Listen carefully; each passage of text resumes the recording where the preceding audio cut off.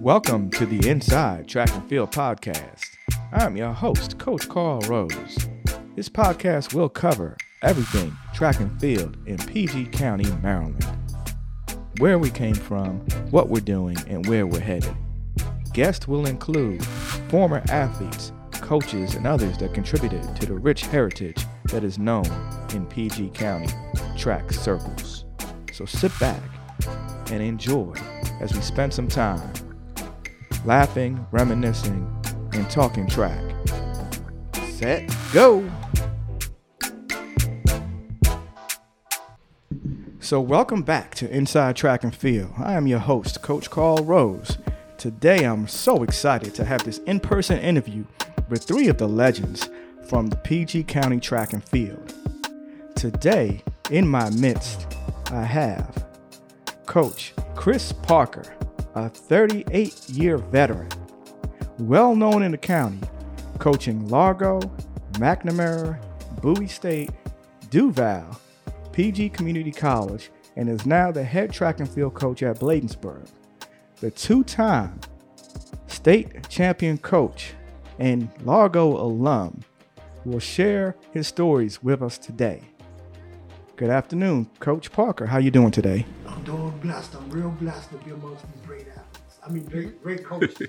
I'm not good at these interviews and stuff, so you might have to edit this. We're going to be good. We're going to be good. Yes, indeed. We also have with us today Coach Daryl Hamilton, 34-year veteran, coaching at Bladensburg and Largo. To his credit, 13 state championships. He was the All-County Coach of the Year and also garners All-Met Coach honors. He, too, is a county graduate from Bladensburg High School. Coach Hamilton, welcome to the show. Oh, thanks, Rose. Thanks for having me, man. Awesome. We also have Chairman of the Boards with us today, Coach Stan Mullins, 50-plus years coaching in a variety of levels, up to the Olympic level. Cardoza High School, H.D. Woodson, both in the District of Columbia, Potomac, collegiately at UDC, Howard, and having Olympic level track clubs throughout the DMV. He has a state title at Potomac in 2012, 8 city and division championships, indoor and outdoor and cross country as well. The 4-time Hall of Famer, Potomac Valley Coach of the Year, State of North Carolina 440-yard dash record from 1961, Mr. Chairman of the Boards, Mr. Stan Mullins. Welcome to the show. Thank you so much. Thank you so much. But there's one thing that we have to kind of like straighten out a little bit. My championships were in D.C. I don't think we mentioned that, but they were indoor, outdoor, and cross country. 8 Awesome. championships. Awesome. Yes. So definitely left a mark in the entire DMV area in your legendary status of being a top coach and a top evaluator of talent. Awesome. Thanks for having me. Great.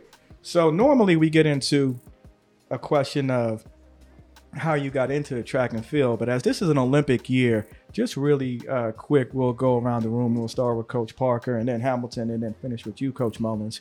What was the aha? What was the exciting moment for you of this year's 2020 Tokyo Games? Just everything. The fact that these young men and women were able to come out there and compete, but that year off, you saw a lot of athletes step their game up, a lot of newcomers. You couldn't sit on your laurels. You know, we were looking for this person, that person to make the team. But these young kids brought the smoke. Definitely. A lot of faces kind of, came out and showed. And for you, Coach Hamilton? What made me all the Olympics this year? It was one race, the men's 400 hurdles. And when somebody could run the 400 hurdles under 46 seconds, all you could do is say, whoa. 2 people. You know, it's really 2 people because he ran 46 flat, whatever. But I mean, that was unreal, man. I just never thought I would see that. 45 seconds over the 400 hurdles. That's crazy. Definitely. Definitely. That was. So that was an unreal moment for me. Yeah. And Coach Mullins? And it was a race that really, really caught my attention because I coached a young lady. Her name was Christina Manning.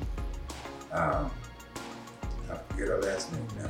When she got married, but when I was working with her name was Christina Manning from Westlake High School. Westlake down in Waldorf. Right. And when she made the Olympic team, I said, oh my goodness, this girl is going to go all the way.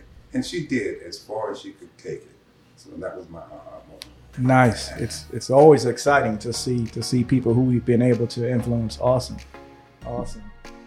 Yeah, I think I go back to both quarter hurdle races that were just so amazing, to me, to see the ladies do the same type of high level performance as well. I thought was definitely amazing. But Coach Hamilton, you hit it on the head when you think about a guy like, just look back at all of our hurdlers.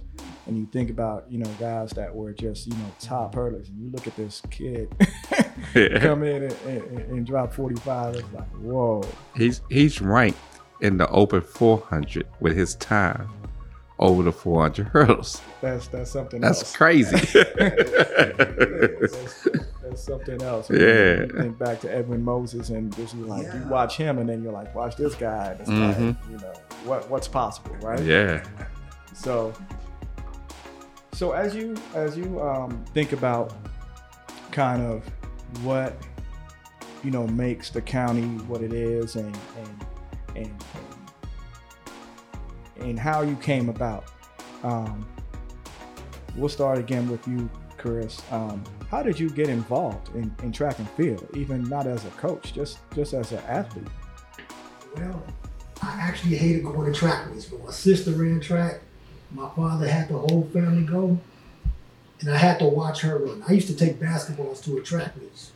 My father always said, you better get back to watch your sister run, because I did not want to watch. I'll watch her run, and I'll go back on the basketball courts. But I had zero interest. Growing up, I was the slowest person in Kidland. So watching people race, oh nah. The whole family was fast, but I was slow. I had no interest in race. Slow, no endurance, no nothing. Couldn't jump, couldn't throw, couldn't do a push-up, nothing. So that's kind of... But you were kind of made to do it. I wasn't forced into it. Yeah. Actually, I started running track in high school when I got in trouble and the track coach gave me paperwork or get expelled. Was that Coach? Best Point. Okay. Yeah. Awesome. I literally tried to quit. It was too hard. That's good. We're going to circle back to that one. That's good. And Daryl? That's how I got into coaching track. Man, well, I'm like Chris. I wasn't in the track. I was a football player, in high school that ran track. But after high school, I was just hanging out. I was hanging out in Glen Arden at a 7-Eleven. And my buddy, Carlos Alexandra, pulled up. And he was coaching the track club. And he said, man, what you doing? I said, nothing. He said, I need you to help coach track. And I said, where? He said, I got a track club at Largo High School. I need somebody to help me, man. I need you to help me. Come on, man, help me. And I said, all right, I'll be there. And he said, man, I need you to be there. I said, what time? He said, Monday at 6. And I went Monday at 6. And that's how I started coaching track. Wow. I was at 7-Eleven hanging out with all my buddies in Glen Arden, and he pulled up. Oh, wow. And I've been coaching ever since. I was 22 years old. And that's another big name in coaching history in the county. How about you, Coach Mullins? Well, you really want to know. That's why we're here. Yeah. I've been coaching for 50 plus years. And I first started out when I was a senior in college. My coach said, Stan said, I have some kids down here in the city who just need somebody to look at them to really say whether or not they're going to be able to do this event or this activity. Mm-hmm. That's when I first got started, and I said, I kind of like this. And then when I started doing my student teaching, the phys ed teacher said, Mr. Mullins said, part of your grade would be to coach the track team. Mm-hmm. And I said, okay. And we did well. This was in Louisville, Kentucky. Okay. Yeah. And I've been coaching ever since then. Nice. Did you think that you would stay in it this long looking back at that time when you started? Oh, yes. I knew at that point that was what I wanted to do. Nice. So Daryl, when Carlos proposed that opportunity, did you see yourself 2021 still doing this? No. I didn't think I'd be coaching this long. And the thing was that we started off coaching summer track. And then about a couple of years later, my old gym teacher, Miss Lucas, she was the AD, and Miss Rose, they was a track coach and AD when I was in high school. Mm-hmm. And they were still teaching at Blanesburg. And they called me and said, I heard you and your buddy doing a track club. We need a track coach. And me and Carlos said, man, I said, you want to go to Blanesburg and coach? He said, yeah, let's go. I said, and then I called her back and said, we'll come. They said, then we like, do y'all pay? They said, yeah. And I said, Carlos, we going to get paid for it. He said, let's go. And that's how we got to high school. That's how you got to high school. Uh-huh. And how about you, yeah. Chris? Did you see at that time when you started coaching, did you see yourself doing it this long? Absolutely not. I came home from Tennessee State. I called myself working for a year. And basically, South West Point just asked me to come up there and help out a little bit. The kids knew who I was. And they said I'd be a good influence. This is going to be a long story. But when I turned 21, I was only 20 years old then. When I turned 21, it's funny because I only planned just helping out that 1 year. Mm-hmm. My buddy was running for Texas Southern, and Dave Bethany called me and offered me a scholarship because I had 2 years left. Of eligibility. In a year, I was going to tell those kids, the day I was going to tell those kids, this is it for me. Next semester, I'm gone. They actually threw me a party and told me thank you. And that messed some stuff up. Yeah. Yeah. I mean, because I was already fussing at them because I was wondering where they were. They weren't showing up on time for practice. They said, Chris, you need to come to the weight room. So I thought something happened. They had a cake and stuff for me. And I was like, oh, man, this is messed up. So kind of the rest is history. They kind of hooked you into sticking with it.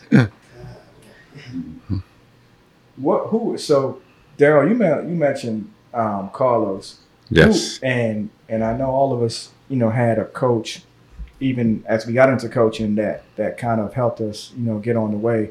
Who was one of those people, Chris, that a coach that early on in your coaching career that kind of gave you some tips and kind of guided you?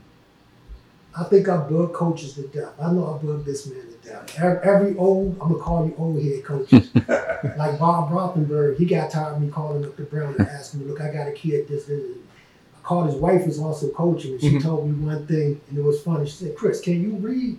She got tired of me calling every week. I said, yeah. She said, get a book and read. She said, I have some books for you. You need to read. So I was an English teacher. I knew nothing about track. And she read and comprehended what she was reading. And actually, Aaron Rothenberg became one of the country's renowned pole vault coaches at Brown University. And I started picking up books. I was still calling everybody. To this day, I call everybody. I'm pretty sure I bought Coach Mullins to death. No problem. No, not a problem. I mean, so I would say South West Point because he gave me the opportunity. And he taught me how to structure a team. But his biggest gift was really just how to deal with kids. Mm-hmm. He was a great motivator, and I know as an athlete, he also just wasn't about track with him. He could sit you down, and after practice, we rarely talked about track. We talked about life. So, I got a lot from him. Good. Actually, I owe him my life, kind of. So, How about you, Coach? Well, a lot of people don't know that I was the first track coach at H.G. Woodson High School. In fact, I was one of the instrumental people to give Woodson its school colors, red, black, and green, and mascot name, Warriors. Mm-hmm. And this was back in 1972 when we first opened the school up. Before that, I was coaching at Cardozo High School in D.C. and then I found out about the new school opening. That's why I'm going to the new school. Came over to Woodson, and that's where I ended up coaching for 30 plus years. Okay. When I finished at Woodson, Coach Moultrie at Howard University saw me. He said, "Coach, can you come over and give me a hand?" I said, "Well, Coach, I'm tired now." I said, I'm done." He said, "No, come on." So I stayed at Howard for 3 years, I think it was. And from there, it was pretty close to Olympic year. And there were some kids who I thought had the ability to progress to the next level. So I worked with them on an individual basis. Okay, so that's actually how I really got started, and today I'm in it. Okay. On that level. Nice.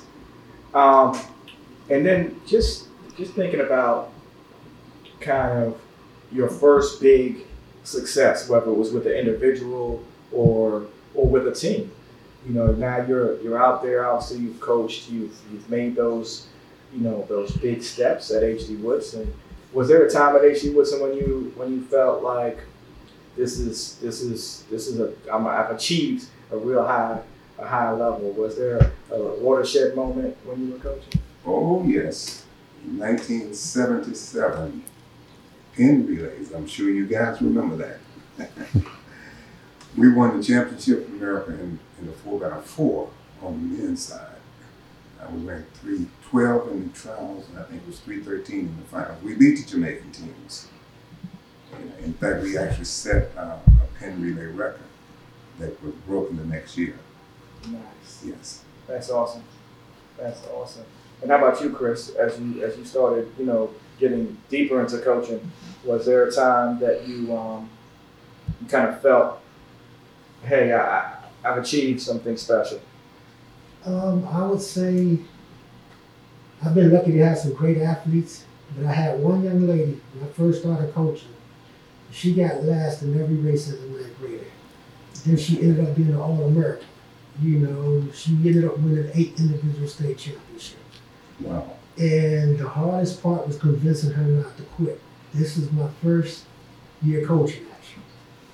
And to me, it wasn't about me, but it just felt good watching somebody go from ready to quit and get to last. This young lady used to stop in the 400 in the middle of the race and hold her side, walk a couple of steps, keep moving. She ended up running on 54. She ended up running 40 flat, something like that, and won 15, 116, and 500 when it was a new event.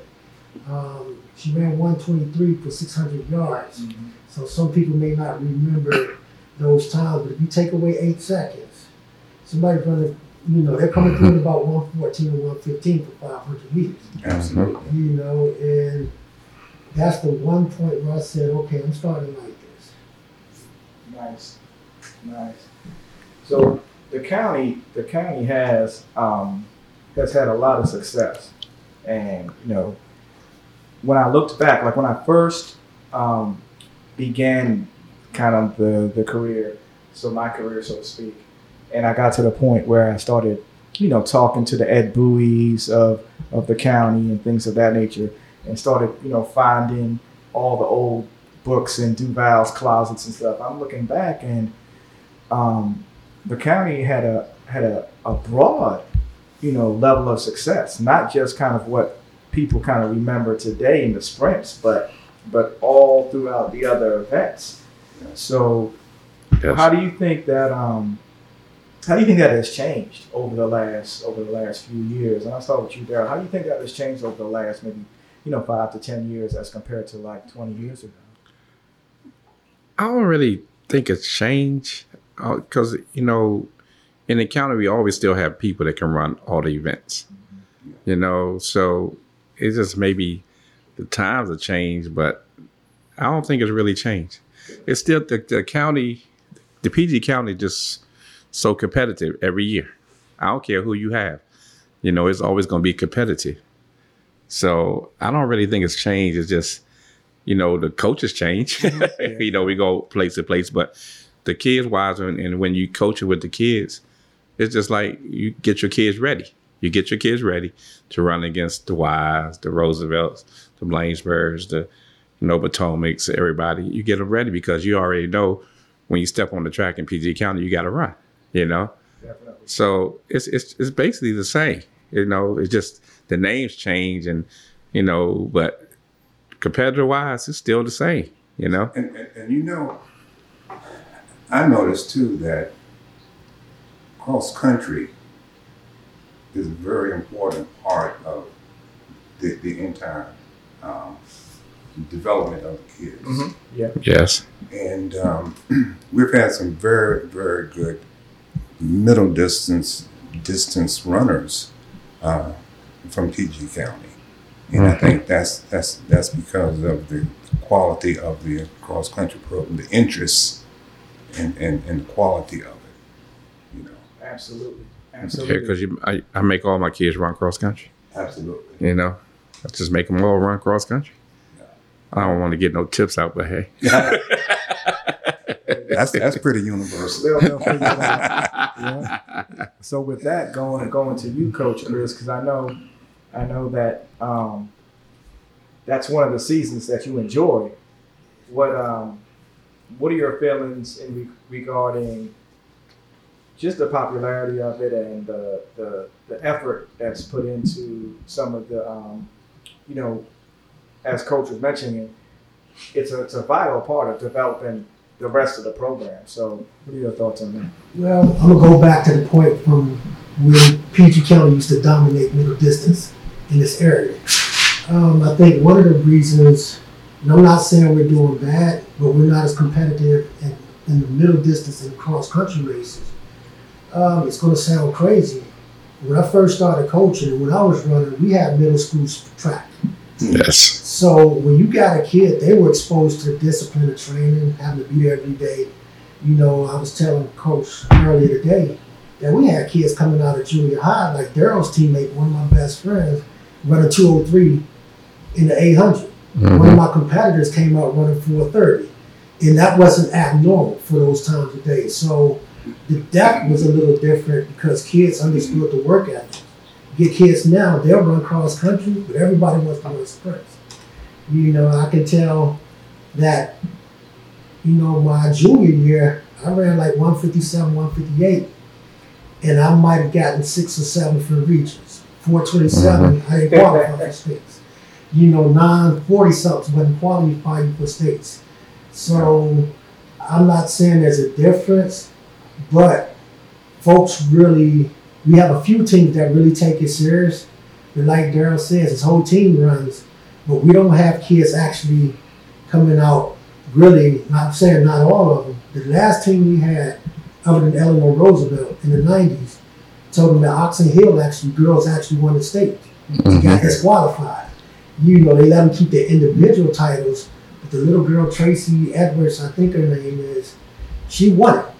You know, and we were battling for Eleanor Roosevelt in the counties for the top 3, and I was telling them I had 4 girls under 20 minutes. And the slow one ended up being a good runner, but she was my 5th runner was a 20-minute runner. But kids came out with a little different mindset. We had kids that wanted to do this. You know, we had coaches that, okay, yeah, like I love cross country. I don't knock those that don't. I have one kid on my team, and I can't wait for him to start tomorrow. I love the sport, you know, the passion of it, you know, and that goes back to the history of it. When you look at guys like George Malley, who was an Olympian coming out of Duval High School. Mm-hmm. Yeah. You know, I met Otto Mizzuni, yeah. His teammate at the state meeting. He introduced himself because he was like, this is the first Duval team I've seen at the state meet since the 70s when we ran. You know, at Largo, everyone was an athlete. So yes. We had wrestlers, basketball players, they made up our cross country team. You know, because wrestlers had to make weight, and coaches expected you to come in shape. So when I was in high school, you know, Largo had a pretty good team. My first year coaching, we had a pretty good team in cross country where we were cracking the top 10. Only 2 of us were track runners. You know, we were number 1 and 2, but we had guys running 16 minutes who were basketball players and wrestlers. You know, but you don't, you know, we talked about a lot of times, this is the age of specialization. Right. Yes. You know, our coaches were in cahoots. I wanted to play football. They made me, after running 4:28 a mile, they made me run cross country. I wanted to play football. They told me I'd be riding the bench on a scout team. Right. I could play, but they didn't care about that. I wasn't getting any chance because our coaches were in cahoots. You know, so that was one of the, you don't see that anymore. Yeah, specialization has definitely, you know, got deep into the high school athletics and even earlier when you really think about it. And that's one thing that we have to deal with today. And just piggybacking off of what Chris said about the middle school, you know, back in the day they had middle school track. So you kind of knew your kids were coming to your school and everything. And now you got track clubs. But the track clubs are like an all-star team. You don't know where you live. Right. So you can coach these kids all the way up to like 13 to 14 years old, and they only go to your school. So that's the thing about track clubs. But in middle school, you already do. If there's at Kettering, there's coming to Largo. There's at Blainsburg Middle School, there's coming to Blainsburg. You know, it's like that. So Definitely. yeah. And the track clubs kids, you know, are sometimes not even staying in the public school system. Not at all. You know, they're going to the privates. Okay. So so we definitely have a strong history in the county, and you know, you can you know, reel off, you know, a lot of different names and times and things of that nature. But there's some kids that are going to be the kind of mark, somebody who leaves a indelible mark, whether it's something that they just impacted, you know, the county or the state. And you know, as coaches, you hate having to name just one, but who are a few, Coach Mullins, that you just remember that came across your midst? You mentioned Christina Manning from this year, but who were some of the others? You really want me to start? I had we started with you first because I had quite a few. Because you're going to have a list. One that brings to mind is Ronald Darby. Ronald did not like track at all. I really had to use a lot of skill in terms of getting him to focus in on track and field, because his main thing was football. And he would always tell me, don't try to make no track person out of me. But then I saw something happening to him when he was in the 10th grade. He started to really, really, really like running track, especially the short sprints. So I kept with that. And then he had some buddies too who were excellent track athletes, Andre Eccles and Joshua Thorne. Mm-hmm. Yeah. And a latecomer, Tavon Young. Mm-hmm. And that they made up my 4x1 relay team that did quite well at Penn Relays. But on the other hand, I had some middle distance people who were quite successful too. Antonio Washington, you probably don't remember him, but he was like 150, 156 in the half, yes. But to just to be really, really fair, I don't want to start naming a lot of people. Definitely. How about you, Daryl? When I started at Blainsburg, you know, I had a couple of kids that was really good, and you know, back then I was a young coach, so you know, I didn't really know, but I know when we started winning at Blainsburg, because I won 3 state championships at Blainsburg and the regionals and stuff. I had one girl, she transferred into Blainsburg from Ohio. Her name was Janelle Martin. She was a sprinter. Mm-hmm. And at 13 to 14 years old, she ran 11.9. And she came to Blainsburg. And I was like, whoa. Yeah. You know, the janitor met her grandfather and everything at the store. He said, man, my granddaughter coming to Blainsburg. you know, I had a track team, and he said, man, the track team great, man. The girls are good. And that's when the Blainsburg team took off. And it was Janelle Martin, Trina Hines, and then I had a half miler that was out of this world. And like I said, I'm a young coach, so I'm just running her to death, to death. And she ran 2:11 in the 800. Her name was Tamika Combs. And that's what really put us on the map when them kids started running. You know, Trina was an older one. Then Janelle came in, and Tamika was a young one. And it really put me over. Like, I'm a state championship coach. Didn't know what it was. And, you know, when you win the region, you walk out this thing and they say, hey, coach, you won the region. I'm like, huh? You know, I ain't know. I'm just coaching. You know, I ain't know about no points or nothing because I was young. You know, so that's really started. And then at Largo, I just got so many people. Yeah. You know, it's a lot. It's just, you know, it's great to coach them because some of them, like I said, when we started the club, India, Lakeisha Brooks, and Onicha Chuku, all of them came through the club and went to Largo. And that's when everybody used to stay in the area school, you know, most of them live in that area. So, but yeah, it was a fun time. The Melanie Bellies and the Sidoni Davises. Definitely. And then after them, Michelle Galladay and Camilla Bossett's. So, awesome times. And Chris, I know you spoke of a few people, but anybody else that you kind of have, you know, just burnt into your memory that you know was some of those people that left a big mark in the county? I would love to say I had a hand in coaching her. She was on my team, but Tyra Moore. That was probably the most gifted person I've ever seen in my life. I think, like Coach said, that was one of those runners. I don't think she really liked track. She liked winning. She liked the attention that she got from it. But this young lady was phenomenal. I mean, she came to me good. She was already a state champion when she came to Largo as a 10th grade. So let's make that, you know. So it wasn't about the coaching. I just didn't want to mess it up. Sometimes we get lucky, man. You're right about that. Because I learned triple jumping because of her. Right. Right. Because I said, okay, I got a gift. Yeah. You know, this girl would have left high school not jumping over 40 feet. You know, that would have been shame on me. Right. You know, because there was nothing this young lady couldn't do. She could probably do anything from the 800 on down. You know, but to leave high school with 14 state championships. She didn't run but one season as a 9th grader. It would have been more.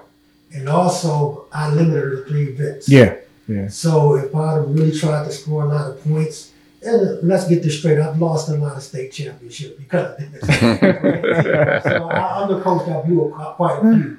But probably had I let her run or had her run more events, 14, it probably would have been 8 more state championships. Absolutely. Yeah. Sure. Another runner was Robert Bell. Once again, I would have to look at my stopwatch to realize that this kid was running hard. Because he ran 151 in the 800.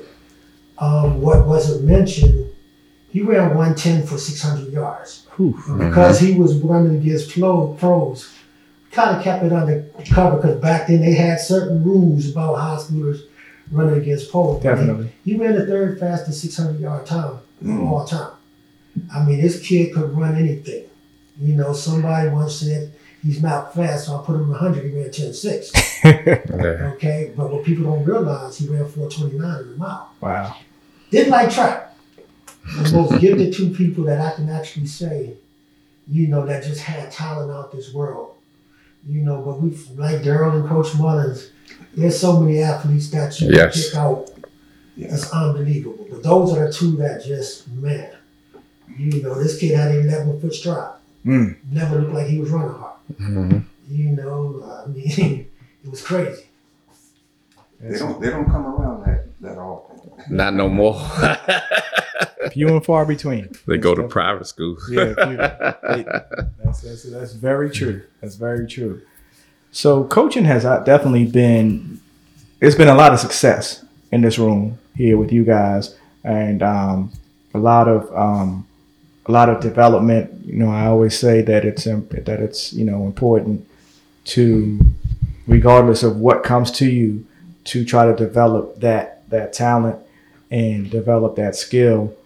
as they go. And like you said, they not, few and far between where the real, elite, athletes come. But you have a host of others that come. What's some of I guess this year in the county, one of the workshops that we kind of did as teachers coming back was kind of defining our why. Like, why are we here teaching? Why are we educators? And I thought it would be appropriate to kind of ask that question of you guys. What is it that makes this coaching thing for you kind of worth it? What is it that when you think about, why do I do this, and what do I get out of it? Well, it's interesting that you asked that, because I look back at my experiences, and when I was in high school, I was state champ in North Carolina in the 440. I ran 48.3 with the long spikes in my shoes. Starting in the middle of the track. In the middle of the track, on the cinders, right? Cinders. Yeah. But I had a coach that really cared about me. My father was an alcoholic, so he wasn't around that much. He was there, but he wasn't around that much. So my coach was really the person that really, really took care of me outside of the house. And that stayed with me the entire time that I became an adult and started coaching, and I started seeing young folks who needed help. And that's one of the motivational factors that I used in developing my kids. They knew that they could come to me for anything that they needed. That's great. And I think after they leave us, even when they come back and call, absolutely, and let you check on you, see how you're doing, but also let you know how they're doing in their lives, absolutely, is so rewarding. And for you, Daryl? Oh, my why is, by coaching, I always said that I want my kids to be better than what I did, because I went to school and I stopped running. So I came out and got a job and everything. But my goal was to make sure these kids get athletic scholarship, track scholarships. Mm-hmm. So I always beat it in their head. You got to get a scholarship. You can run fast, get a scholarship, go to school for free. And as I got to Largo and got older, it was like, man, let's get these kids in school, And once we did that, it's like we started in Largo at 95, 96, me and Coach Mike, my man Mike Roberts. He's still with me. He is, yes. And he do a great job for me too, because all the state championships I won at Largo, he wasn't there, we wouldn't win. So, but we was like, let's get these kids in school. And the thing is, as long as I got a kid a scholarship, it was great for me. The state championships are great, right. But getting kids scholarships and they can continue their education and get a degree and come back with good jobs and everything, that's the why. Yes. Because, over the 27 years I've been at Largo, we done had at least one kid every year to get a scholarship. And that's a stat. Yeah. Right there. And then another thing is when they do go to school, they get their degree. So like you said, they come back, they talk to you, and they come see you and everything, and that's a great feeling. Definitely. Yeah. Definitely. And Chris? It's gonna sound crazy, but I'm the coach I wish I had. Everything I wish I would have had in the coach, because I had quite a few, not because I was jumping as an athlete from coach to coach, but in high school, we had like 5 different coaches. We had a coach for every season, and next year we'll have a new group of coaches or whatever. And I learned a little bit from every coach. But as coaches, we're in position to really teach life skills. Sometimes we don't have to preach. Sometimes the kid just wants us to be quiet and hear the problems. Right. So when I see stuff like that, if you understand the kids, as an athlete, you can get some of the things out of them. And sometimes, as a coach, I had to grow up and say, sports isn't this important. based on what this kid is going through. Right. You know, so, you know, we're all in the same boats, but what the other coaches say, when you see how they turned out some of the trouble kids, you know, the most trouble kids, and they come back and you had an influence on them. Like I had a kid, he came back to say, man, I just, you know, he was in his 40s when he told me this. He said, man, you saved my life. I want to thank you. I never got a chance to thank you. I'm trying to figure out what it means. And he said, when they were in high school, and this was back in the 90s, I think, he never went nowhere without his boys. If he needed a ride home, he wouldn't get a ride home if his boys wasn't with him. They did everything together. But one morning in school, his boys would decide to go to D.C. and settle the dispute. But he said, I saved his life because he knew I checked the roll every day, and if I didn't come to school, he was going to get cut. But his boys went to D.C. and got shot up, and one of them died. You know, and certain times as coaches don't realize that those things made a difference. We don't realize we may be saving their life, but if you're where you're supposed to be, you know, trouble has to find you. Right. And I never thought about it that way, but he never did nothing about his boys. But Chris, also the kids have to trust you. Yeah. Yes. They have to believe that you are for them. Yes. And if you can get them to that point, then you are solving a lot of the problems that they may have. I have kids all the time. They're in their 60s now, coming back and saying, Coach, you saved my life. You saved my life. And that means so much. Yeah, it's a good thing when people come back. Absolutely. And it's crazy because, you know, I still coach at Lago and coach summer track. So every like Monday through Thursday, somebody might pop up on the track. And they always say, man, you ain't hard to find. I know where you at. You know, it's always somebody that you used to coach. They come back and see you and talk to you. Yes. You know, and that's a good thing. That's hilarious. That's man. the best thing about it. It's funny that you mentioned Mike Roberts because, again, you know, just consider myself, you know, definitely a resident. You know, now I've been here since 1994, but it's a large district, but it's so small on the other note. And I played in this golf league this past summer, late summer, and met this guy. There was three of us, so we needed a fourth. So they grouped us with this I guess he's around 50 now, maybe. But this young man named Dennis, and he saw that we had me and my buddy had some flowers gear on. He's like, "Oh, you work for the county there?"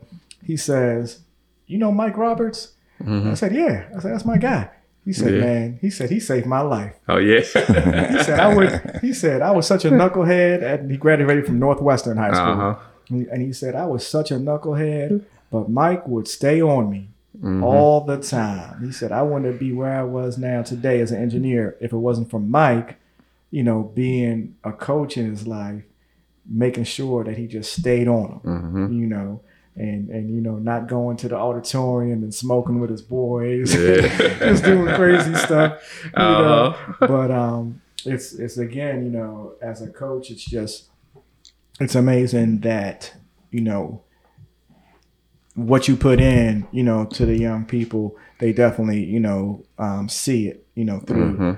So definitely wanted to hear some of you guys' story.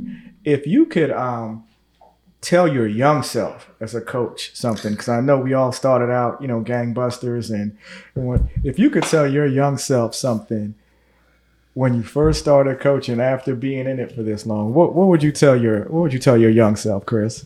I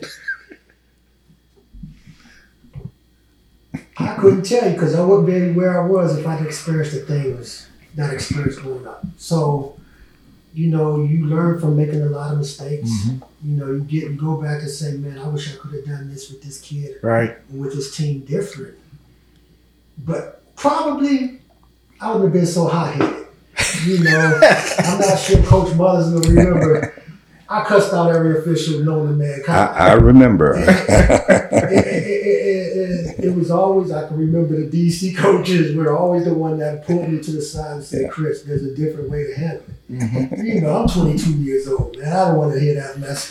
You know, all I know is I got DQ'd for some stupid reason, like a different color bra or some technicality that I didn't understand. Yeah.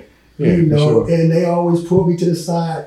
I wasn't hearing it. They might see me the next meet and say, Chris, there's a different way you can handle it. Now your team's really gonna get disqualified now, you know, for the littlest infraction. So I would want to say, I would probably say handle it a little different, but at the same time, I had my kids back.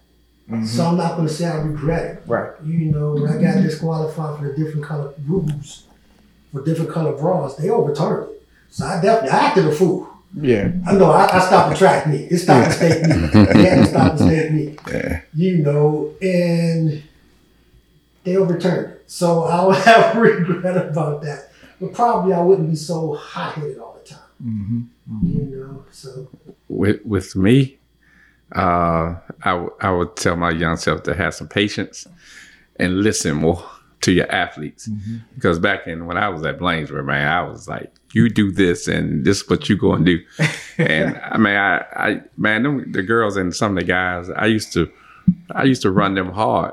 And it'd be 90-degree weather sometimes. I'd be like, they're like, can we get some water? I'd be like, no, don't have no water. You know? And right now, I know the things I did at Blainsburg, I couldn't do today. I wouldn't be coaching. Oh my! So it was crazy because you was young, and you wanted you wanted to work the kids out. You wanted to succeed. You wanted to get better and everything. It's like I ain't want to have no shortcuts. I ain't want them to have no shortcuts, and I wanted them to be good. So I had worked them so hard, and just worked them hard and everything. It was like, and when you think about it, you're like, man, crazy back then. you find yourself having your older athletes come back and say, Coach Dale, you got soft. Yeah, all the time. They always come back and say, you got soft. I said, nah, I just got wiser. I had more patience. Well, you know, listening to you two, I was just totally the opposite. I was always easygoing. Yeah. And the kids seemed to respond to that. I knew that could get whatever I wanted out of them, you know, by using certain techniques. But they trusted me. They knew that I would make the right decisions about everything. And then if I had to raise my voice, which I never did, they knew that, he's mad now. Yeah, for sure. Yeah, for sure. Great, man. Well, low voice for me. It was thug all the way. definitely different styles. And that was good. That was good for some people. Maybe Miss Richardson needs that. Oh yeah, definitely. Yeah, I like her. Well, I like her. I don't know why, but I like her. Yeah, definitely needs some schooling, I would say. Absolutely. But I like her. Yeah. Got a lot of spunk, for sure. A whole lot to give out. She's making a whole lot of people look at track. She needs a lot more management, though, I do believe. Yeah, but she got a lot of people looking at track, and it's crazy. Yeah. I got a cousin that he looked at the race, and I said, man, when the last time you looked at a track meet, a women's 100? He said, when Flojo ran. It's like, wow. Yeah, it's definitely bringing a lot of attention. Not necessarily the greatest, right? But it's bringing some attention to the sport, and hopefully, hopefully as she develops and matures into going into Worlds next year, and then the 23 games and stuff, that'll be something she'll flourish versus being going the other way and not being a story that you want to. Social media star. Yeah,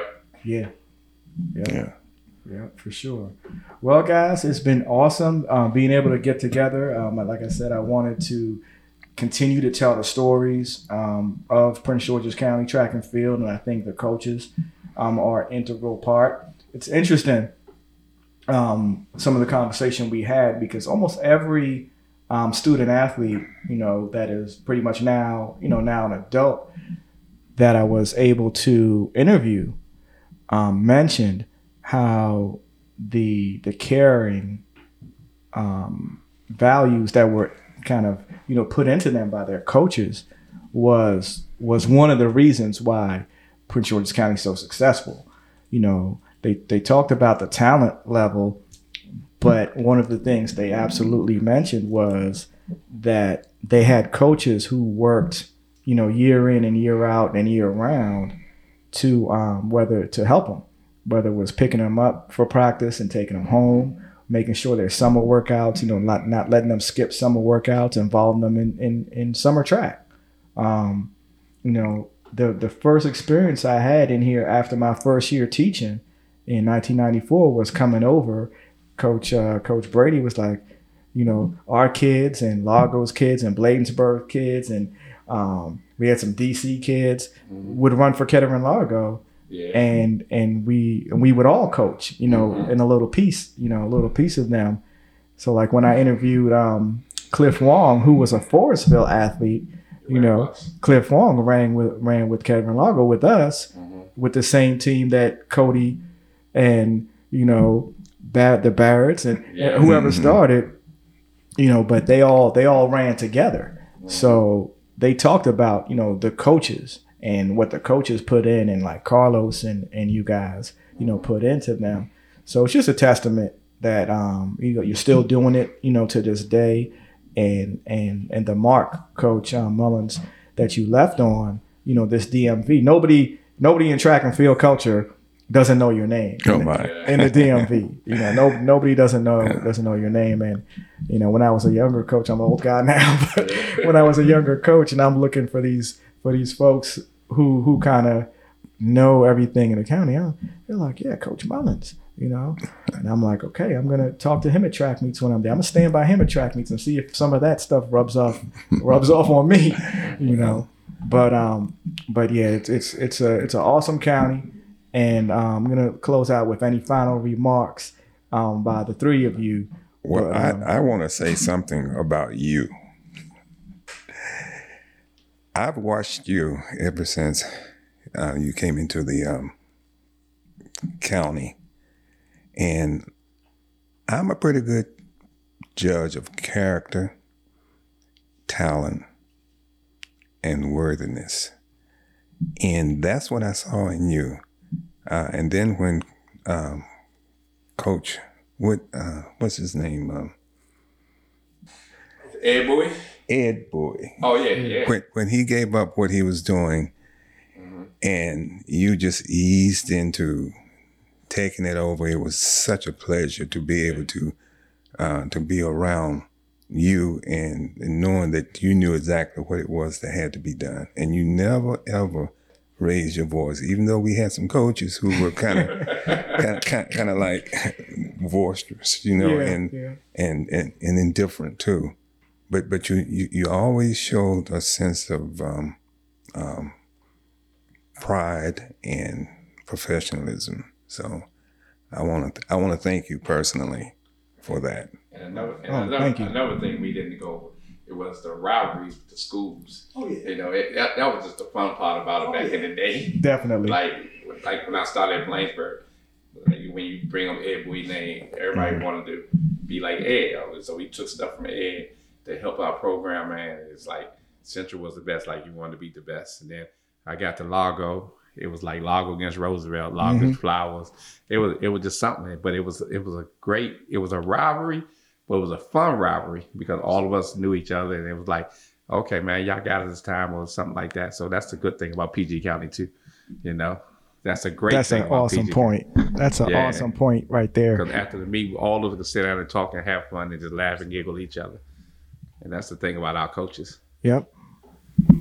I kind of ditto to what Daryl says, because I'm not going to lie to you. I'm tired of losing to people. Yeah. On the first to congratulate, Daryl will tell you, I was calling when the guys and girls that went to the state meet, they were like, I don't know, Chris. I was like, Daryl, y'all got this. Yeah. But, it's a fun rivalry. We all Yes. good friends. It's nothing really personal. Right. Nope. Definitely. Not at all. I would love to say one thing. When I was a young man, I used to always want Coach Mullins to be my coach. And he would tell you, you're coach of Oliver Bridges and a couple other guys. Absolutely. I always was at his practice, working out, hoping he'll say, Chris, let me take care of this with but just being in that atmosphere of how he handled himself, like he said, he never raised his voice. Mm-hmm. That's a God-given character. Mm-hmm. It's impossible for me not to raise my voice. I tried. And the kids look at me and say, "That's not you, Coach. You mad? What's that? How was your day-to-day at work?" And even when I'm happy, I'm raising my voice. I yell when they do something right, and they'll sit there and say, "You see, I told you I don't yell when y'all just messing up or doing something wrong. As soon as you do something right, I'm yelling to the top of my voice." Mm-hmm. So that's just my personality. But I always observe. I observe everybody now. I observe you, Rose, because you cool. All the time. Mullins is cool. Daryl, I watch him. He don't know if me and Daryl go back to playing football against each other. It was like 11 or 12. Yeah, I know. I pay attention. This man is a winner. It doesn't matter where he goes. He wins. That's a God-given trait. He can go to the worst teams. In 2 or 3 years, they're going to be challenging for a championship. Right. Definitely. That's a God-given take. I'm trying to figure this stuff out. The only time I won, I was blessed with great teams.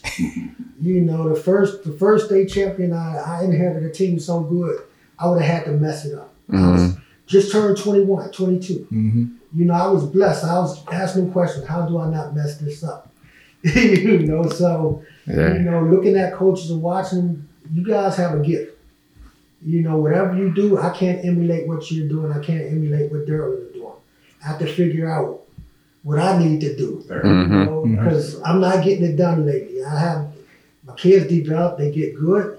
But the reality is, the last 10 years, I'm in a situation that I can't figure out. I'm not going anywhere until they fire me or I do figure it out. Right, definitely. But what you guys are doing is excellent. I still don't like losing to you. Yeah. Well, I definitely appreciate those kind of words, Coach Mullen, Coach Mullins. It's just like you said, it's the person who you are, is kind of a more of a calm and collected person, and I think I owe that to my dad. Most of all, who really never really raised his voice too much, and like you said, the infrequent time, one or few times that he did, you knew that you really messed up. My mom on the other side, got a whole lot of beatings from her mom. but yeah, my dad didn't, and I just again, just kind of observe and try to and be successful within the type of character that I have. But looking at you guys, like I said, from the time we started, even started observing, met you guys a long time ago, and I observing how you guys went about your business. I said, wow, these guys are excellent people, not just excellent coaches. And the rivalries, like you said, Daryl, it's funny because almost everyone that I've talked to mentioned, the healthy rivalries we would have. It's yes. like, Tiffany was funny because she was like, man, when the track meets came, she, her and Sodi wouldn't even look, they wouldn't even talk to each other. And then later that night, they're on the phone or they're going out somewhere, going out to a party or something like that. But that's the spirit of PG County, like track and field, in my opinion. It's like, you come to that county championship and it's like hooping and hollering and you battling, all the way to the end. So, hopefully we'll get to see that this year, in the times we've been off this year and a half, and, the country and the world has seen some things that we haven't, experienced in a lifetime. But, hopefully we can get back to providing, these young people some opportunities for success and get them out of the house and just the whole mentality where they are at this time. Yep. But I really appreciate you guys coming on. Can I have one more comment? Yes, you can. What do we have to do to get Coach Mullins to come out with the biography of autobiography? No, really, I'm dead serious, man. What has to happen? I'm in the process now of writing Yes. a book. I haven't said it to too many people, but I'm in the process of doing that. And hopefully that will answer your question a little There you bit. go. One other thing that I want to say, all of you know Larry Colbert, right? Mm-hmm. Did you know that I started him in track and field? Yes. Yes, I coached him for 37 years. Yeah. Larry came to me when I had a little club team, and he said, you think I can run with these boys? And he was 37. He was about 37 then. I said, I don't think so. Because the guys were fast. That was William Conti and Anthony Fields and that crew of people. And they were very talented.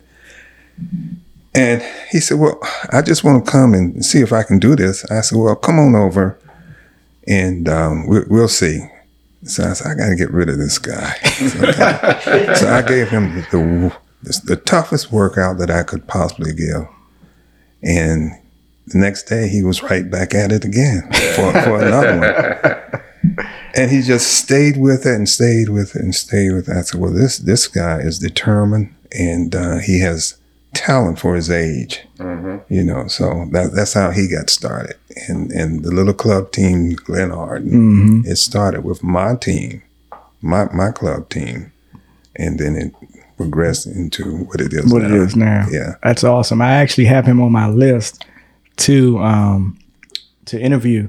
So I'm really looking forward to continuing that story too. Absolutely. That's awesome.